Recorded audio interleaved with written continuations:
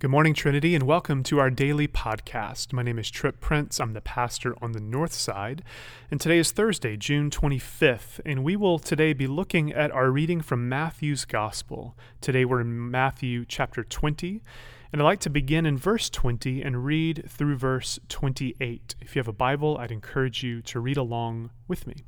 It says this: Then the mother of the sons of Zebedee came to Jesus with her sons, and kneeling before him, she asked a favor of him. And he said to her, What do you want? She said to him, Declare that these two sons of mine will sit, one at your right hand and one at your left, in your kingdom. But Jesus answered, You do not know what you are asking. Are you able to drink the cup that I am about to drink? They said to him, We are able. He said to them, You will indeed drink my cup. But to sit at my right hand and at my left, this is not mine to grant, but it is for those for whom it has been prepared by my Father. When the 10 heard it, they were angry with the two brothers. But Jesus called them to him and said, You know that the rulers of the Gentiles lord it over them, and their great ones are tyrants over them. It will not be so among you.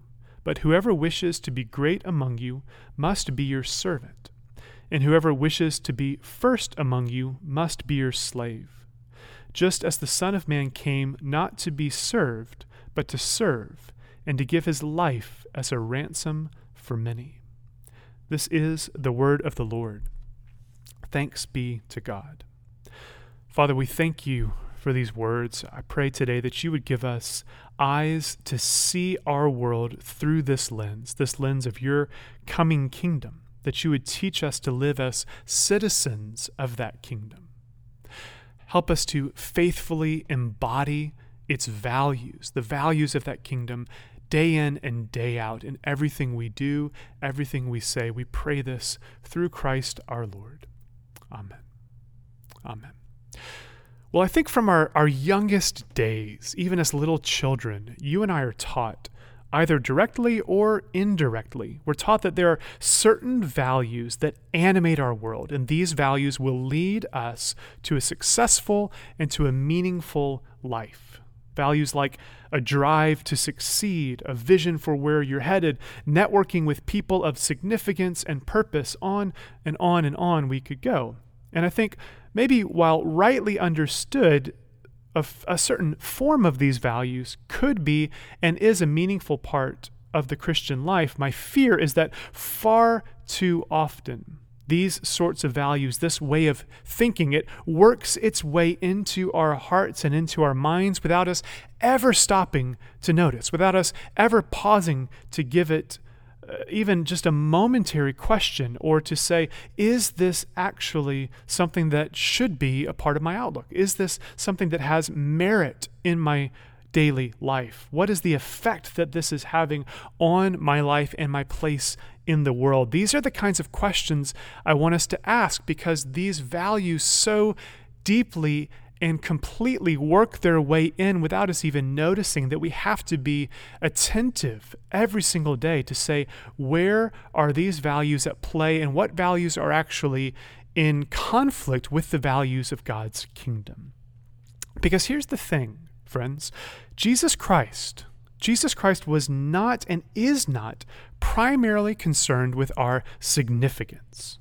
I think, in fact, what you see in this reading is Jesus was very quick to call people out if and when they fell into the trap of believing that their primary purpose in life was to be honored, was to be respected, was to make sure they felt secure and significant. These impulses may be natural, but they are not kingdom values.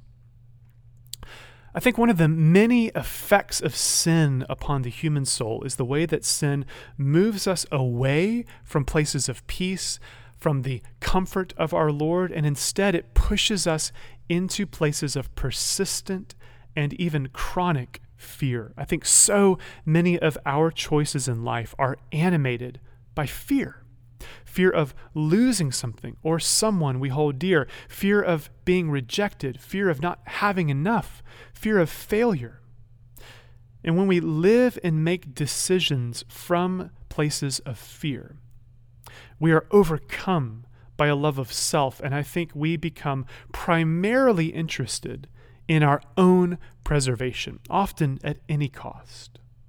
Generosity for us then becomes conditional. We give to others only when we know that our own bases are covered. Relationships stall out. They fail to develop because we're afraid of the vulnerability. We're afraid of the transparency that is required for us to then take the next step. Societal fears become solidified when we allow our personal fears to keep us from moving towards the other in love. The words of Jesus, they require a complete reorientation to what is good, what is beautiful, what is true. The way of Jesus, it demands that you and I lay down our fears, that we lay down our thirst for power, our quest for significance, that we lay down and realize our blindness and the ways that we contribute to the suffering of others. Jesus, in this passage, he does not open this up for discussion. Jesus loved the art of a well-formed question, of ongoing dialogue to help us reach places of clarity, to help move us towards the truth. Yet here, Jesus gives an explicit command. He says, "It will not be so among you." There is no place in God's kingdom for self-exaltation, for the pursuit of personal glory.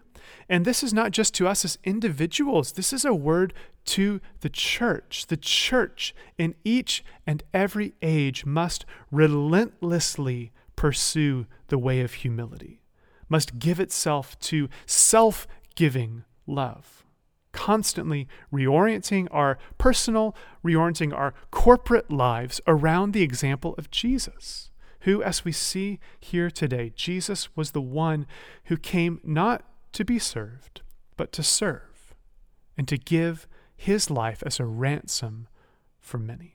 So may that be true of us today, and maybe just as a simple, practical step, acknowledging and realizing there are so many ways that we are obsessed with our own security, with our own quest for significance and power. What would it look like instead today, in even simple, unseen ways, for you to actively and intentionally pursue humility? For you to say, I'm going to choose the lesser place at the table. I'm going to choose to love others more than I love myself. I pray God gives you multiple invitations and opportunities today to live out the way of Jesus, this self-giving, self-sacrificing way of love. And may God bless you.